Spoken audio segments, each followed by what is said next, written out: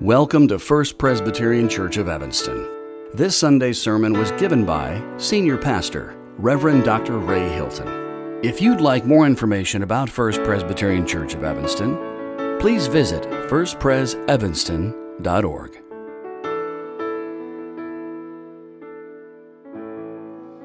Good morning. Our scripture readings today are from Psalm 32, verses 1 through 7, which you will find in the Old Testament section of your pew Bibles, beginning on page 512 or on screen, and from the Gospel according to Luke, chapter 19, verses 1 through 10, which you will find in the New Testament section of our pew Bibles, beginning on page 77 or on screen. Please join me in a prayer for illumination. Guide us, O God, by your word and Holy Spirit, that in your light we may see light, in your truth find freedom, and in your will discover your peace through Jesus Christ our Lord. Amen. The 32nd Psalm, verse 1. Happy are those whose transgression is forgiven, whose sin is covered. Happy are those to whom the Lord imputes no iniquity, and in whose spirit there is no deceit. While I kept silence, my body wasted away through my groaning all day long. For day and night your hand was heavy upon me. My strength was dried up as by the heat of summer. Then I acknowledged my sin to you, and I did not hide my iniquity. I said, I will confess my transgressions to the Lord, and you forgave the guilt of my sin. Therefore, let all who are faithful offer prayer to you. At a time of distress, the rush of mighty waters shall not reach them. You are a hiding place for me. You preserve me from trouble. You surround me with glad cries of deliverance. In Luke 19, verse 1. Jesus entered Jericho and was passing through it. A man was there named Zacchaeus. He was a chief tax collector and was rich. He was trying to see who Jesus was, but on account of the crowd he could not, because he was short in stature. So he ran ahead and climbed a sycamore tree to see him, because he was going to pass that way. When Jesus came to the place, he looked up and said to him, Zacchaeus, hurry and come down, for I must stay at your house today. So he hurried down and was happy to welcome him. All who saw it began to grumble and said, he is gone to be the guest of one who is a sinner? Zacchaeus stood there and said to the Lord, look, half of my possessions, Lord, I will give to the poor. And if I have defrauded anyone of anything, I will pay back 4 times as much. Then Jesus said to him, today salvation has come to this house, because he too is a son of Abraham. For the Son of Man came to seek out and to save the lost. This is the word of the Lord. Thanks be to God.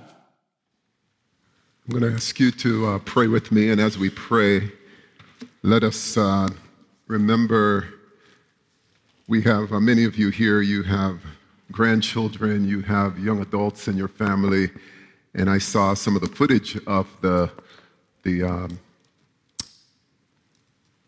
hundreds of kids who were celebrating Halloween in South Korea, and so many of them lost their lives.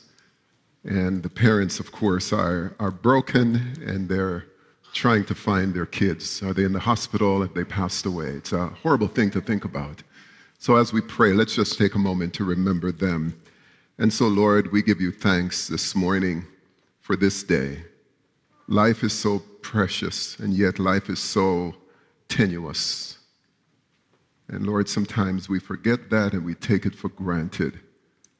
And even as we're here worshiping, Lord, half a world away, there are people who are grieving families in South Korea who have lost their teenage sons and daughters, their 20-somethings. We thank you, Lord, for those who are bravely working in the hospitals to restore life and to restore health. We pray for the families who have lost children who are grieving this morning. God, we ask that you will be near to them. You'll make yourself real to them. And Lord, we as a church, we pray that you will cause us to treasure each other and to treasure the gift of life, and that we would use this one life in very intentional ways to serve you. We pray this in the name of our Savior, Jesus Christ, and God's people say, Amen.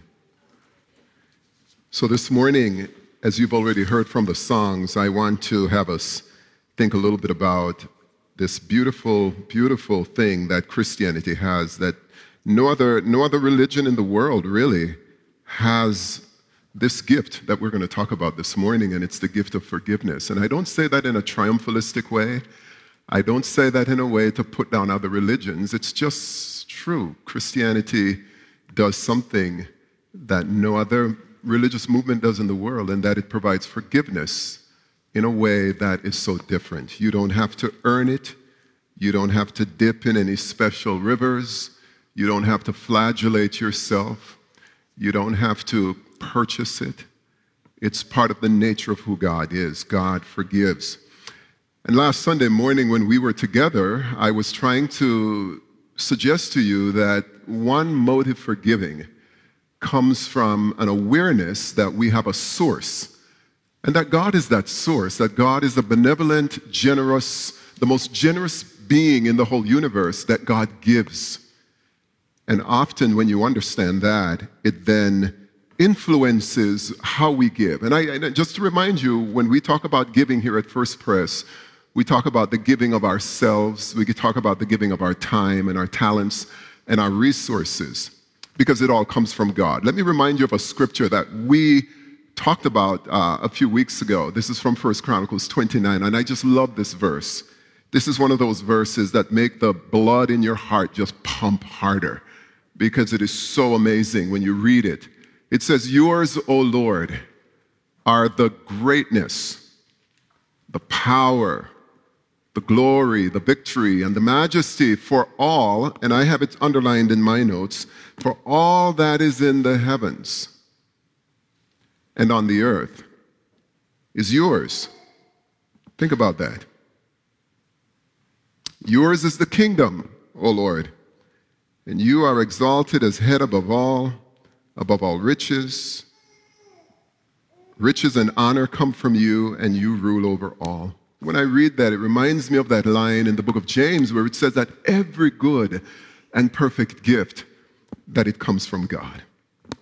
And so forgiveness, in my estimation, is one of the greatest gifts that God gives to us as his children, where we have the ability now to receive forgiveness from God, and we can also, and this is hard, to forgive others. We can forgive others. And there is no money in the world, trust me when I say this, that can purchase this wonderful gift of forgiveness. And so you heard the two beautiful readings. We're just going to take a moment and feast on these two beautiful readings, one from the Psalms, one from the Gospels. And the two questions I want us to answer this morning before I take my seat is simply this. The first question is, what does forgiveness provide? And then the second question has to do with the question of how do we earn? How do we earn? How do we receive this gift of forgiveness? But let's just talk a little bit about what forgiveness provides, the freedom. It provides the freedom from sin's burdens, from sin's burdens. I don't know how many of you take a moment to crack open the newsletter that goes out every week. If you've not signed up for the newsletter, I want to encourage you to do that. But I shared a story in the newsletter about a priest serving a congregation in the Philippines. And this priest had something in his past that really troubled him and burdened him, and he asked God to forgive him. And he confessed, and he did all that he needed to do, but the guilt and the burden just stayed with him. And he found out there was a woman in his congregation, and the woman says that she actually talks to the Lord, and she hears Jesus speak back to her, and she has these dreams. And the priest was very skeptical. And the priest said to her, "So you really hear from Jesus?" She said, "Of course, he speaks to me." And she said, "Well, okay, ask him to tell you the sin that I committed when I was in seminary." And a few weeks later, the priest comes back to the woman and she says, "Well, did you ask him?" And she said, "Yes, I did." "And did he tell you?" "What did he tell you?" he said. And she said that she said to the priest, "He told me, I don't remember." I don't remember. Forgiveness. It frees us from our burden, the burden of sin.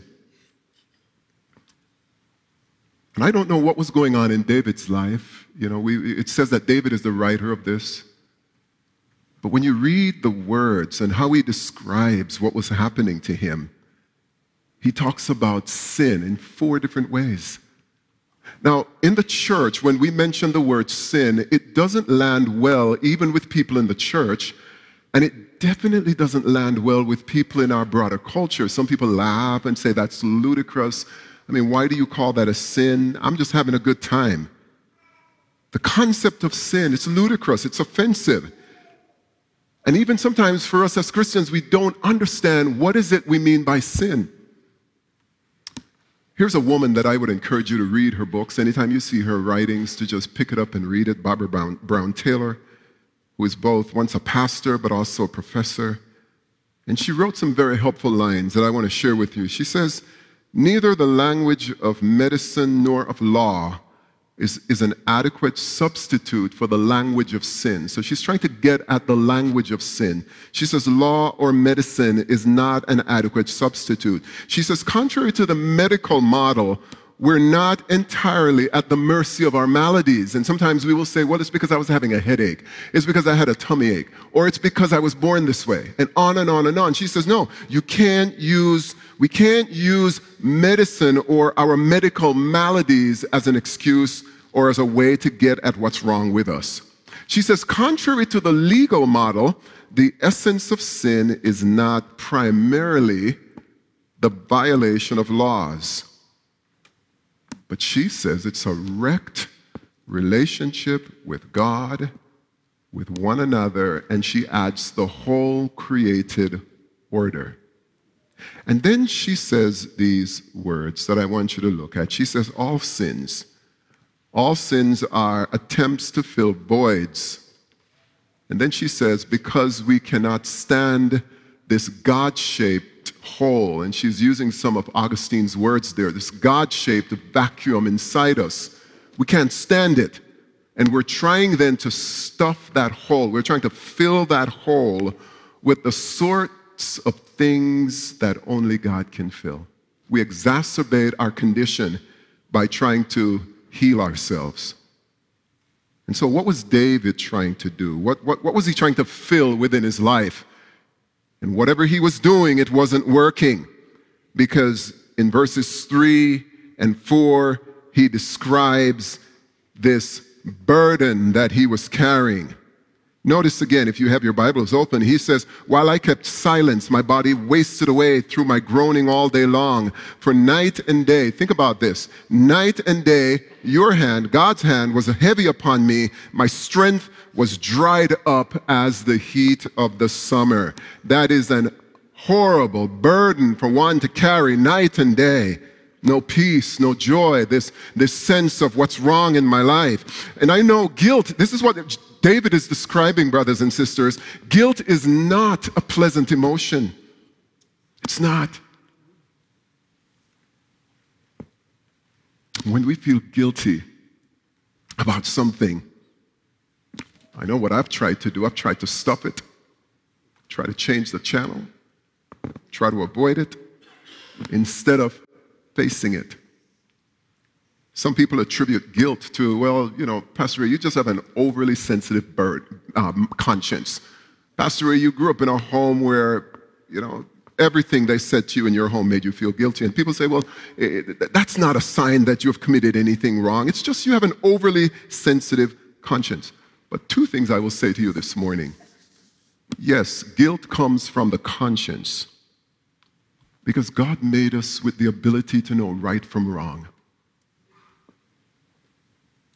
And you know when you've stepped out of line. And your conscience will tell you. But guilt also comes because the Holy Spirit loves you. And the Holy Spirit will come and he will knock on the door of your heart telling you, Ray, there is something you need to address. There's something you need to address. There's something that's off center.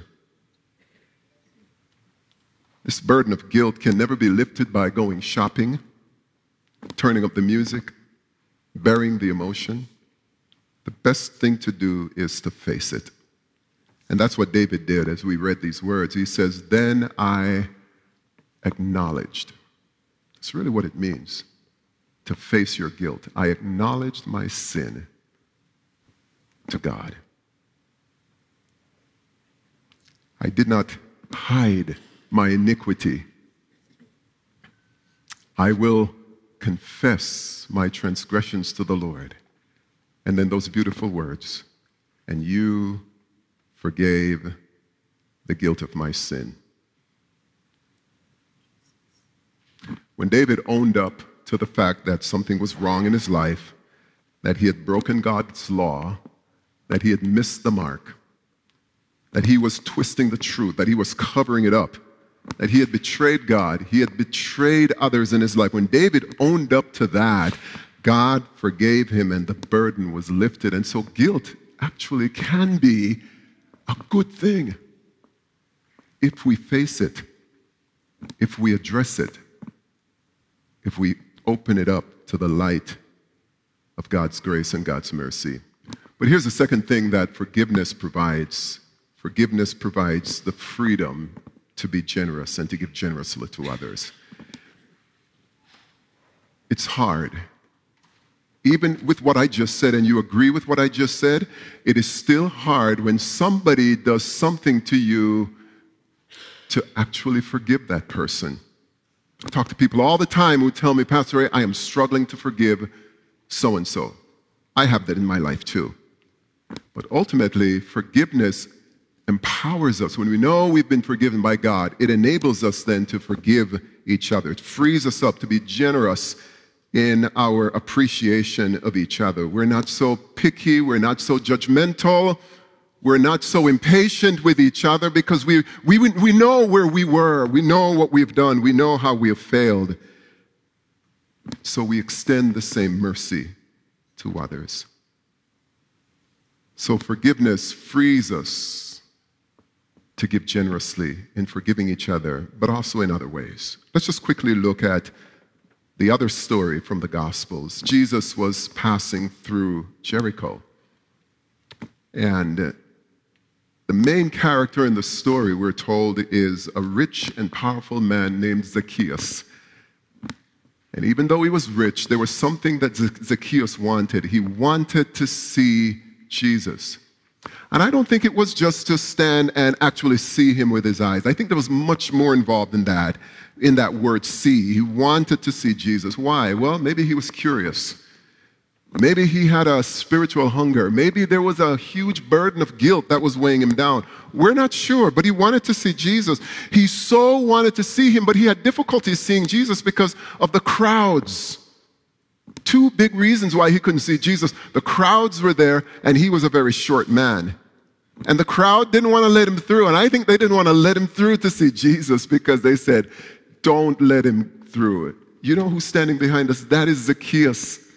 Zacchaeus is a horrible man. We're not going to let him through. Because you see, Zacchaeus he wasn't just a tax collector. He was the chief tax collector. And he was rich. And if you know anything about the taxation system that the Romans implemented, they handed that job over to many of the Jewish folks. And what they were doing was they were overcharging on the taxes and on the tolls. They would pay the government what the government was due, but then they kept the amount that they extorted. Zacchaeus sets the tax rate. and he is just raking it in. And he's rich, and yet he's still trying to find Jesus. He's still trying to see Jesus. And Zacchaeus then decides, okay, I'm going to figure out a way to see him. When I lived in Western Pennsylvania, one of my, and I call him a friend, Dr. Kenneth Bailey, preached at our church several times and been in several meetings with him over the years, but he's just a renowned scholar of the New Testament and has lived in the Middle East from a child for many, many years, taught there. Cairo Seminary, there's a whole wing of the seminary that's dedicated to him. Dr. Kenneth Bailey, he made this wonderful insight that I never forgot when I heard him teach on this passage. He said there are two things a man in the Middle Eastern culture would never do. You don't see a man doing an undignified thing such as running. And secondly, you will never see a man in the Middle East culture climbing a tree. Zacchaeus said, forget that, I don't care. I want to see Jesus. And so he runs. People are looking at him like, what's wrong with that guy? And then he climbs a tree and people say, well, he must have lost his mind. He doesn't care. But it wasn't Zacchaeus alone who was breaking social norms. We're told that when Jesus got to the spot where Zacchaeus was, he looked up in the tree and he said, hey, Zacchaeus, come down from the tree. I want to go to your house today. Zacchaeus broke the rules of culture by running and climbing a tree. Jesus, as we know, Jesus was a radical. Jesus was a revolutionary. Jesus broke the social norms of that day by going into the house of a tax collector. And that's why the mood in the crowd quickly changed and they started grumbling. I can't believe it. I thought he was a good guy. What's wrong with him? He's going into the house of a sinner. And somewhere in the course of the visit that Jesus had with Zacchaeus, Zacchaeus suddenly stands up. And we can assume maybe it was a dinner. Maybe they was there for dinner. And at the end of the dinner, Zacchaeus stands up. And he makes this grand announcement. He says, Lord, I'm going to give half of my wealth to the poor. And then he says, for those I have cheated, I'm going to give even more. I'm going to give 4 times as much. So I don't know how he was going to do that because he cheated so many people. But he said, I'm going to give 4 times as much to the people that I cheated. This man was willing to be this generous, not just because Jesus was in his home. And I know sometimes when I see special people around me, I try to put on an act, try to impress them that I'm all that. I don't think that's what was going on here. It's not because Jesus was in his home, but Jesus had now become central to his life. And I think Zacchaeus, for the first time, was seeing the ways money controlled him. I think for the first time, Zacchaeus was seeing how money so controlled him that he was willing to do anything to cheat the widow, to cheat that hardworking fisherman, to cheat the farmer. And he just felt abject brokenness. And he says, I want to fix it. I want to make it right. And so he confessed. And he repented. And a sign of his repentance then was to respond by giving generously. And it's no wonder then, and Jesus said these words because of all the grumblers out there. He says, salvation has come to this man's house because he too is a son of Abraham. Yeah, he's a tax collector, but even bigger than that, he's a son of Abraham. He deserves to be part of the kingdom of God.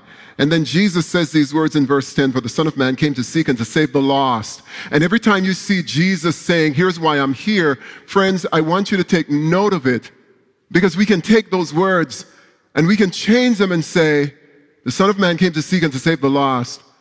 And the church of God came to seek and to save the lost, because we are here as the church of Jesus Christ, continuing the work of Jesus Christ, and we are called to do the same. So how do we receive it? And I'm not going to assume that everybody here knows how to receive forgiveness. And that's why I'm going to have you take a look at this verse that's on the screen before you. For some of you, you may be seeing this verse for the first time. And this is a promise from the scriptures. And I hope you can see it. Let me read it. And then I'm going to have you read it again with me, because this is so important. If you want to know how do we receive forgiveness? Where does it come from? Well, first of all, we've got to ask ourselves, and David used the same word, deceive. If we say that we're okay, I'm fine, I'm not that bad, I have no sin. David would say it, Nicodemus would say it, Jesus would say it, the Holy Spirit would say it. Guys, you're deceiving yourselves. There's no truth in you. You're not being truthful. But look at the next verse. But if we confess our sins, and that word there, to confess, means what? It just means to say what God already knows. Is that okay? I'm going to say what God already knows. I'm going to confess my sins. Then it says, God is faithful and just. And God will forgive our sins. And God will cleanse us. Because sin is a stain. God will cleanse us from all unrighteousness. Why don't we say that together? If you're here this morning and you're saying, I'm okay, I want you to read that and realize that you're not okay. So let's just read it together. All right, ready? If we say that we have no sin, we deceive ourselves, and the truth is not in us. If we confess our sins, he who is faithful and just will forgive us our sins and cleanse us from all unrighteousness. So this is the gift that God gives us that keeps on giving, forgiveness. And this is the second motivating factor that drives us in our Christian service and our Christian duty. It's the reality that I once was lost, I was in sin, my life was a mess, I couldn't help myself. Even if I had the money of a Zacchaeus, I still needed Jesus, and Jesus did not ignore me. He came, he forgave me, he saved me, and it's out of that gratitude that we give. And in a moment in our service, we are going to ask you to come and place your pledges in these baskets, but do it out of a motivation of gratitude. Don't do it because you have to. I mean, the church is not going to fall apart if you don't give. But we're going to be more blessed as a church if you give with the right motivation. We're going to place our pledge cards in here. And we're going to invite you to bring it forward. It's an act of worship. It's an opportunity to respond in a very tangible way to the grace of God. If you forgot to fill out a pledge card, and for those of you who are online, you can also fill it out electronically online. There are pledge cards right in your bulletin this morning. And if you would just take that out, and in a moment the bell choir is going to be playing, and we're going to have some music being played. You'll have an opportunity to fill this out and bring it forward and place it in this offering. Why are you doing that? We're trying to fulfill the mission of Jesus, which is to seek and to save. Seek and to save. To be the hands and the feet of Jesus in the Evanston community. And your giving of yourself and your gifts and your resources will help us do an increasingly better job in 2023. So think about that. Are you grateful that you're forgiven? Is this a happy day that Jesus has washed away your stain? I know it's a happy day for me. And when I give out of that reality. In the name of the Father, the Son, and the Holy Spirit, and all God's people say, Amen.